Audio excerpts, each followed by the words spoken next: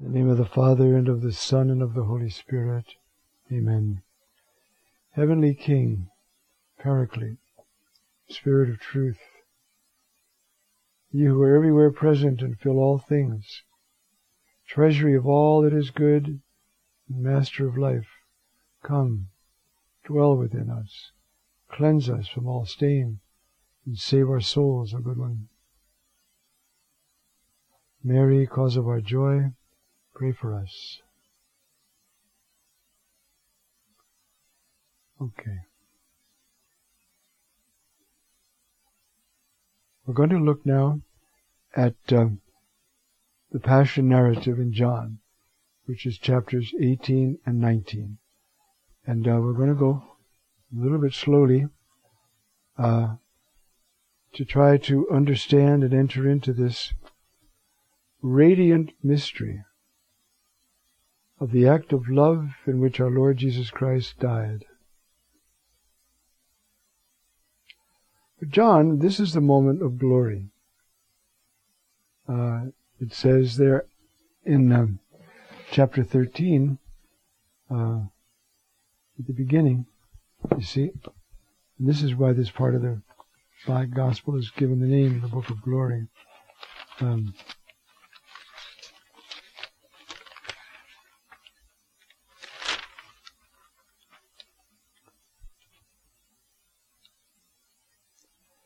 Stars before the feast of Passover, Jesus knew his hour had come to pass from this world to the Father. He loved his own in the world and loved them to the end. And this is now, we're arriving at that point where this happens. So for John, for the whole New Testament tradition, the whole tradition of the church, this act of Jesus is glorious because it's an act of love for the Father, an act of love for us. And yet, the human realization of this is gruesome. I suppose most people by now have some idea of the process of crucifixion. I'll go over it very briefly in case some of you have never. The prisoner, once condemned, usually the ibis ad crucem, you will go to the cross, is usually the sentence. He's taken and beaten as part of the punishment, but it's also to render him docile to the rest of the execution. He's beaten, weakened, cowed, and humiliated, and so then he's more pliable. Normally, the charge against him was put on a placard and hung around his neck. And usually he carried only the crossbar because the upright part of the cross was already fixed in place. And this place was very visible, usually just outside the city gates. Why so visible? Well, you see, it's for notorious criminals and runaway slaves, and it's to instill fear. If you're thinking of running away, or if you're thinking of this kind of a crime, take a look at that fellow up there on the cross. That could happen to you. So it was a fear tactic as well. So it began with this beating, which was, as I say, to render the prisoner docile to the rest of the treatment. Sometimes there was no limit to how much they could beat, but sometimes the man died right there. Then he was given the cross beam, because most of the time the upright beam was already in place, usually a great big round tree trunk, and with a slot, most of the time, a slot in the top into which the crossbeam was lowered. The man was crucified not in the palm of his hands because they would tear right away from the weight. But here, where all these bones meet, is from the skeletons we have of crucified people. Doctors have worked with this, and they say it has to be someplace around here, which happens to also be the place where many nerves meet. So it's an extremely painful place. And then the feet were nailed. The one example we have from a skeleton, the feet were sort of crossed over one over the other, and then one nail was driven through them both. But we don't know that.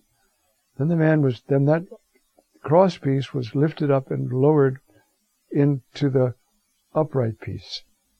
And the man is there. Now, death ultimately comes through asphyxiation. That is, the weight of the body pulls so that it's impossible for the diaphragm to operate. Therefore, the lungs can't fill. In order to avoid that, or to offset that, the prisoner would then lift himself up on his feet, but that's so excruciating he can't continue it. He drops down again.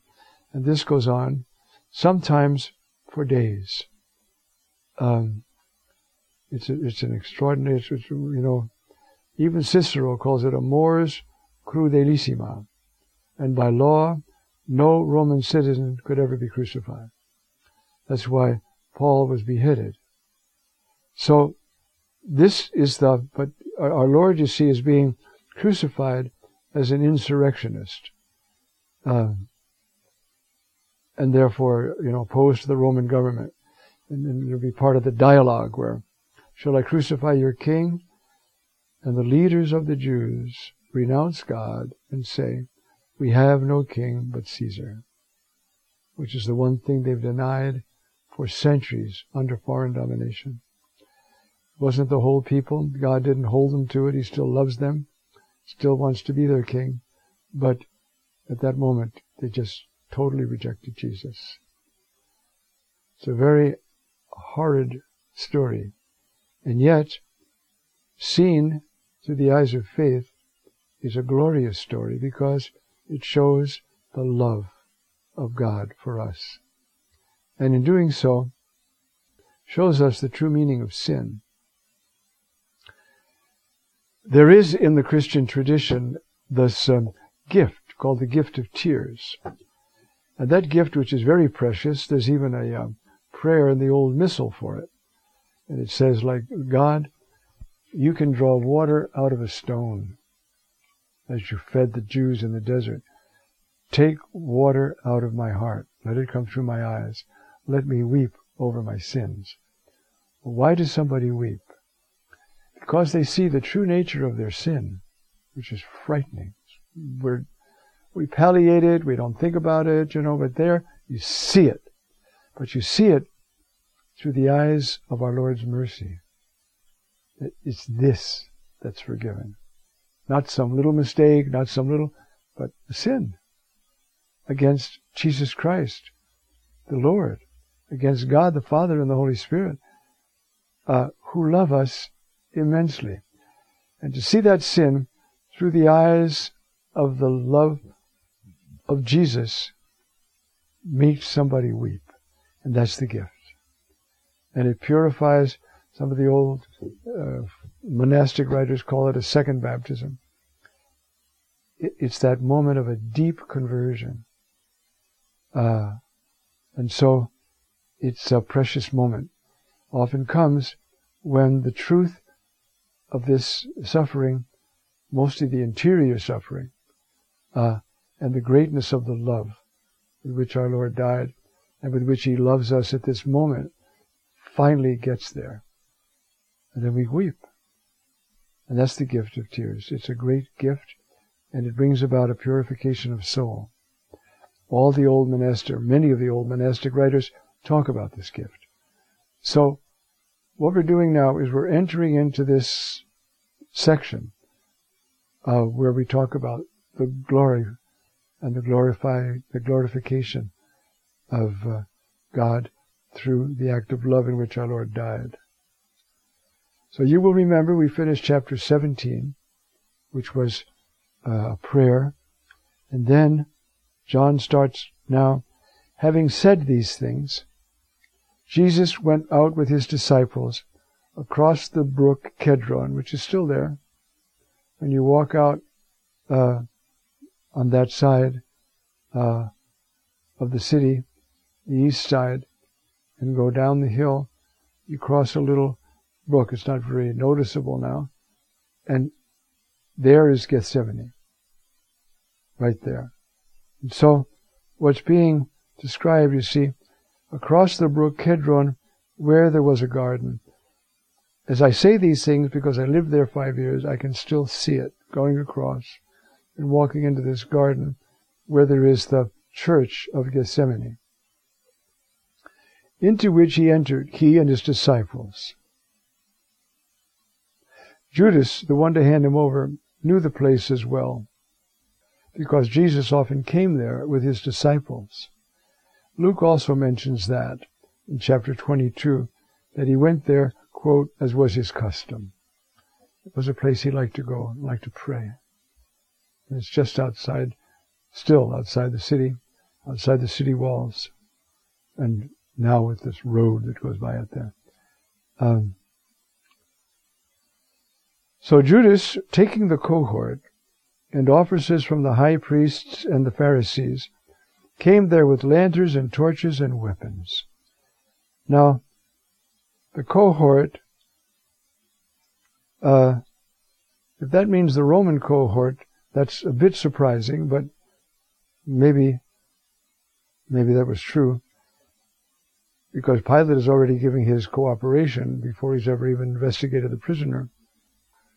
And officers from the high priests and the Pharisees, and they're now bonded together, the high priests and the Pharisees.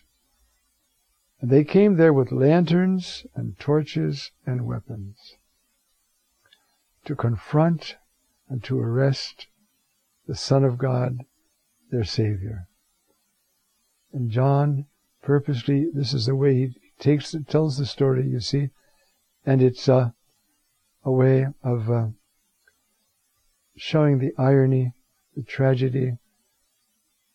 But if you look at it from the side of the love of the Lord Jesus, you see, it's glorious. Kavod, doxa. And he glorifies the Father through this, you see. Remember in chapter 12, when, maybe I could read it for you here.